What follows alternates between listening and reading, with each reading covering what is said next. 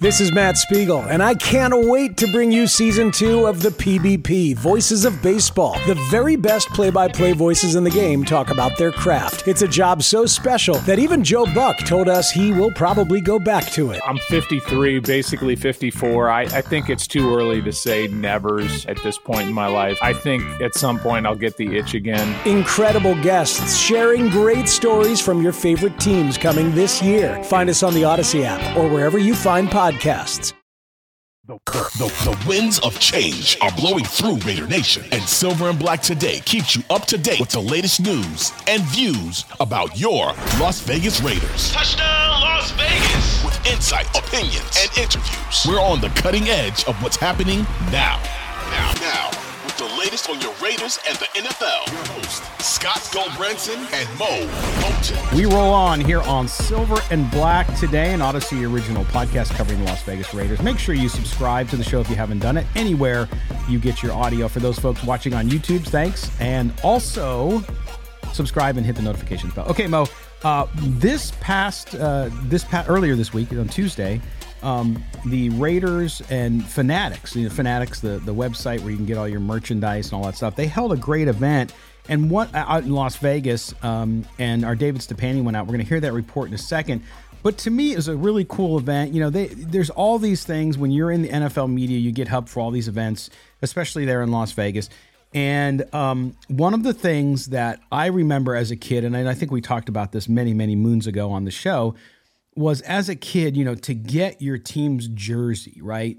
To be able to wear, like you grew up in New York as a Raiders fan, I grew up as a Charger fan. And so when you were a little kid, you wanted that jersey of your favorite player.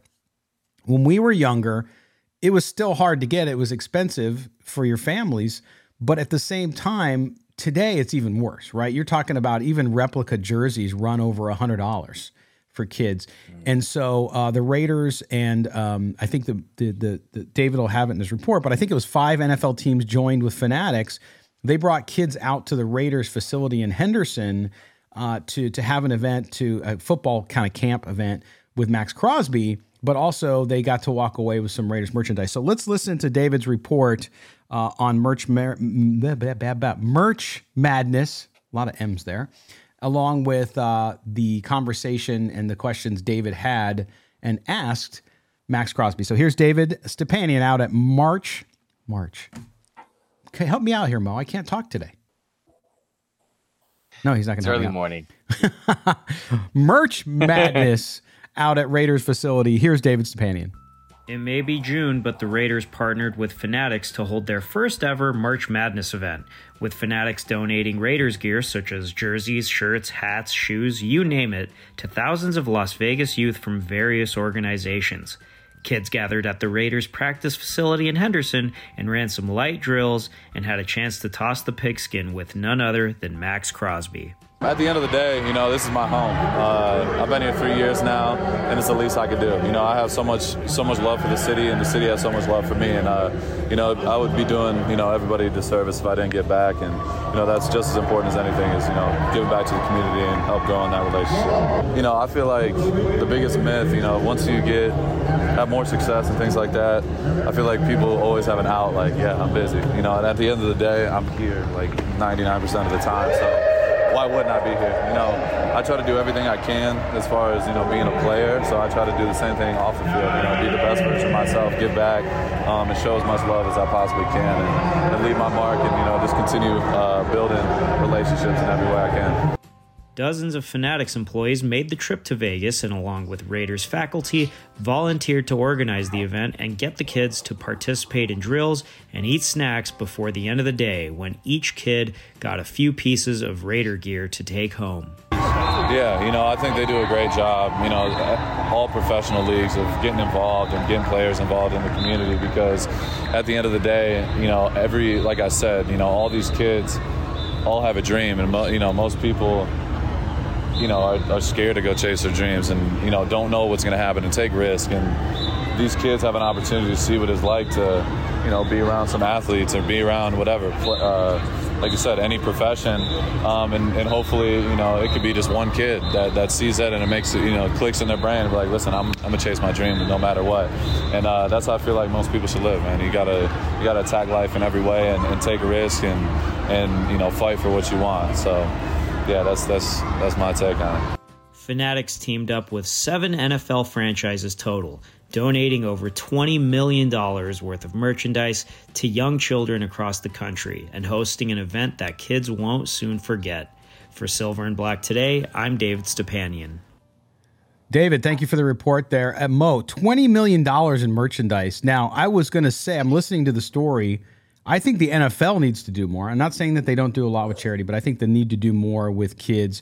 But man, how easy is it to like Max Crosby? I mean, the guy is just money when it comes to community work that he does and just being genuinely thankful for what has happened to him and how he's been blessed in his life. I like what he said about being successful. I caught that and it stuck out to me. He said, as people become more successful, they're less available. Or they claim to be less available because they have more things on their plate. But here's Max Crosby. He's one of the top defenders, one of the top overall defenders in the NFL. Mm-hmm. To me, he's a Defensive Player of the Year candidate. If he were on a better team in the past few years, if the Raiders were a playoff squad, he would get more buzz. And here he is at an event where he says, "Look, basically he's saying, I've made the money, I have the numbers, I have the recognition and the respect across the league, and I'm still at these events because it's important that I give back because these fans support me," and he wants to show that he's thankful for all of that. So Kudos to him for just being a good person. And of course, we know his background story. So he's grateful for all that and turning his life around in the process of becoming one of the prominent players in this league. So I think it all ties into one, and it shows his character. And that's the type of player you want in the locker room. Yeah, and check out the pictures up on Raiders.com of those kids out there, man. I mean, you talk about smiles from this end to this end. I mean, it was huge. And it just made me feel really good, warmed my heart to see those kids walk away with Raider gear that they might not be able to get. Especially, the times are tough right now financially for a lot of people. But for those kids, especially at-risk youth, and what they're dealing with, to be able to hang out with him and in the Raiders facility and then walk away with a jersey and footballs and hats and stuff like that, amazing stuff. So thanks to the folks out at Fanatics for inviting us out there, and thanks to David Stepanian, our correspondent, for the report. All right, we're going to get into now a discussion around Mo's latest column, which if you're watching us on YouTube, you'll see up on the screen, up on sportsnaut.com, where he is the Raiders columnist. By the way, follow him on Twitter at Mo Moton, Moemoton. And Mo, you went through this column that ran on Tuesday talking about 3 veterans who face the most pressure ahead of 2023 training camp. And there's a big video there from the Sportsnaut folks about Jimmy Garoppolo, but that's not one of the guys you talk about, although you could certainly say that he's in the same bucket. But let's talk through this column now and what you had to say here. And the first guy you start with, and by the way, all 3 of the guys you mentioned, one of us picked as one of our pick to click guys. So you obviously have some optimism around some of them. But let's walk through this. And the linebacker position for the Raiders is still a black hole. They need someone somewhere to step in and make some plays and show that they're ready to take that next step up. You start with Divine Deablo. Talk a little bit about Divine Deablo and why you have him on this list of the 3 players. Right. So in our last episode of Silver Black Today, Divine Deablo was one of my picks to click for the Raiders defense, simply because now this is second year in Patrick Graham's scheme. In the same token, while I think he's a pick to click, I also think he's under a lot of pressure, because if he shows up to training camp in the first couple of weeks of training camp, he doesn't look as good as they expect him to look, having the green dot or being the lead guy at the linebacker position, they're probably going to go out and sign another veteran. And I suggested Kyle Van Noy is probably going to be that guy if they were to sign a veteran linebacker. Of course, I've been screaming week after week, trade for Patrick Queen if he's available. Trade for Patrick Queen if he's available. But for now, the Raiders don't seem that interested in getting an established starting linebacker. They seem to feel like Divine Deablo could be that guy, and they seem to be confident in him because, as I said in the piece, they signed Robert Spillane, and he has a modest contract, and they waited to the 6th round to draft the linebacker. So what that tells you is Devon Diablo is that guy. I'm not saying they're handing him the starting position. I'm not saying they're handing him the green dot role, but he's the leader in that clubhouse right now, barring another move the Raiders make for a veteran player. So Devon Diablo is under a lot of pressure because if he doesn't perform up to par, then what do the Raiders have at linebacker? Who's going to be their starting guy? Devon Diablo is underwhelming through the summer. The Raiders are going to have to scramble either through the trade market, through the free agent market, or someone who's cut at the end of August, early September. They're going to have to pick him up and plug him into that defense because they're going to need a lot of help at that position. It's going to have to come from someone other than Devon Diablo, but he's under pressure to be that guy this year at the linebacker position. There you go. And yes, somebody please step up at linebacker, or it could be a really rough year. We're going through Mo's column here as well. And despite his lack of appreciation for avocados, the next player you talk about is offensive tackle Jermaine Illuminor, who was one of our pick to clicks on for both of us as well. When you talk about him being on this list of veterans with prove it type years and might be prepared to do that, why Jermaine Illuminor, and what does he have to do to kind of solidify that position and really take the next step in his career? So on one side, Jermaine Illuminor played well as a first-time, full-time starter, right? He took advantage of his opportunity to start. Him and Thayer Munford were alternating snaps there, or drives, I should say, at the beginning of the season. He eventually took over that starting role. He didn't allow a sack after week 3. He only allowed 1 sack after week 3. He allowed 3 sacks in total. The Raiders re-signed him to a deal. It wasn't a lucrative deal, but they did re-sign him. But the reason he shows up in this piece as a player under a lot of pressure is because the Raiders were going to replace him. If you remember Peter King's piece, Peter King spent the first night with the Raiders in their draft room. The Raiders had Paris Johnson Jr. of Ohio State as one of their top 4 draft prospects, but the Arizona Cardinals traded up over the Raiders. They swapped with the Detroit Lions, who had the 6th spot, and they selected Paris Johnson Jr. So if the Cardinals hadn't traded up, the Raiders might have drafted Jermaine Illuminor's replacement. Now, they didn't draft a tackle for the rest of the draft. They didn't sign a high-priced free agent, so Jermaine Illuminor essentially gets another chance to show why he's a star in this league. But if you look at it and say, well, if things had fell a different way, he may have been competing at the guard spot. So the Raiders don't seem completely sold on Jermaine Illuminor based on Peter King's report that they were going to draft. They were going to start the draft with a tackle. So he has still more to prove, even though he had a pretty good year last year. And I think he even admits this on social media. He's very active on social media. Shout out to Jermaine Illuminor, the main show on Twitter. He says this is only the beginning. This is only the start. And he actually, if you see the piece, he actually replied to me in one of my tweets. And he said, look, he understands the penalties happen, but it's not going to be a problem going forward. And that's one of the things that I think we're looking at for him to improve in 2023 is, can he cut down on the penalties? Because he had 10 last year. Colton Miller and Dylan Parham only had 5, and they were tied for second on the team. So that's one thing where it's one area where Jermaine Illuminor can improve. He understands that, and I'm sure he's worked on that this offseason. He plans to not have that be a problem. And if that's not a problem and he's still solid in pass protection and his run blocking, I do think he gets a multi-year lucrative contract where the Raiders don't think about replacing him next offseason. Absolutely. That consistency he's spoken about so many times in interviews and on his social media handles as well. So there you go, Jermaine Illuminor. Number 3 is another guy that I picked to click. You weren't so certain on him.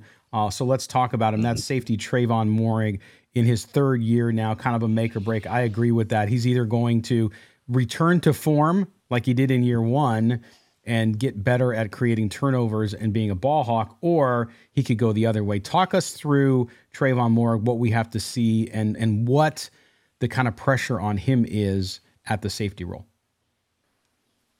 Moehrig's in the same boat as Devon Diablo, where they haven't had consistency with defensive play calling. So they were drafted to a team that had Gus Bradley as the defensive coordinator. Of course, Gruden's coaching staff out of the door after his email scandal, and Josh McDaniels brings in his staff. So now they had to play under a new system under Patrick Graham last year. So that could be a part of why Moehrig struggled last year. But also, and you talked about this in the last show, he talked about focusing on film study or studying more film. And I think that's going to be part of his growth, being a student of the game and understanding his role in Patrick Graham's system.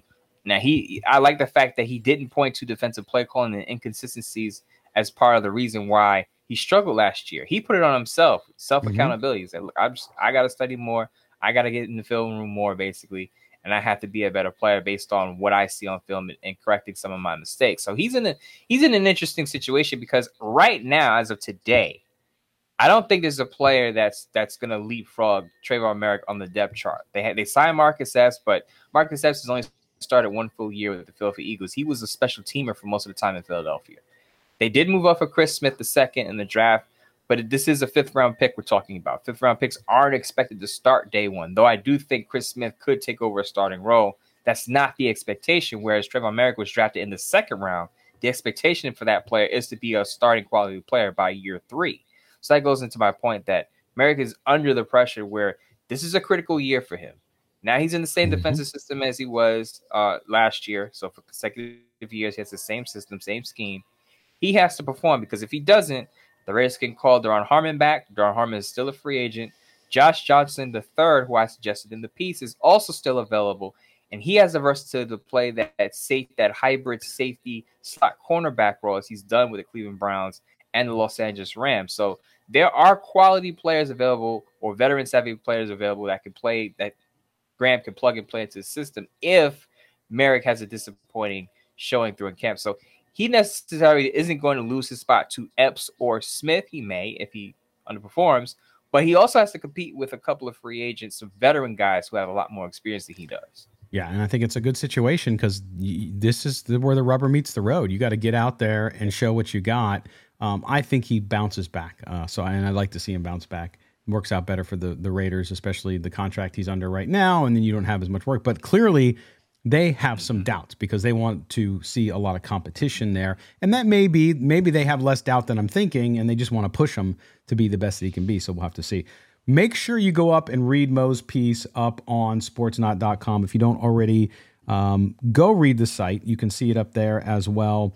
We have it on the screen if you're watching us on YouTube, but check out Mo's Twitter handle where he links to all his stories as we do too. And that is when we have access to our Silver and Black Today Twitter handle, Mo. I hadn't talked to you about this, but I got a new phone. So I go to log in the account and I have our producer, they post stuff there for us as well. And I changed the password. It prompted me to change the password, and then it says, well, this is a suspicious login. So we need to text you something. So I said, okay. So the text never comes.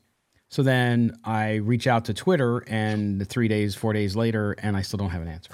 So anyway, we will usually tweet out most stories from Silver and Black Today. I tweet them out. He tweets them out. Look for this one up there. And if you know Elon Musk, tell him to fix our Twitter handle.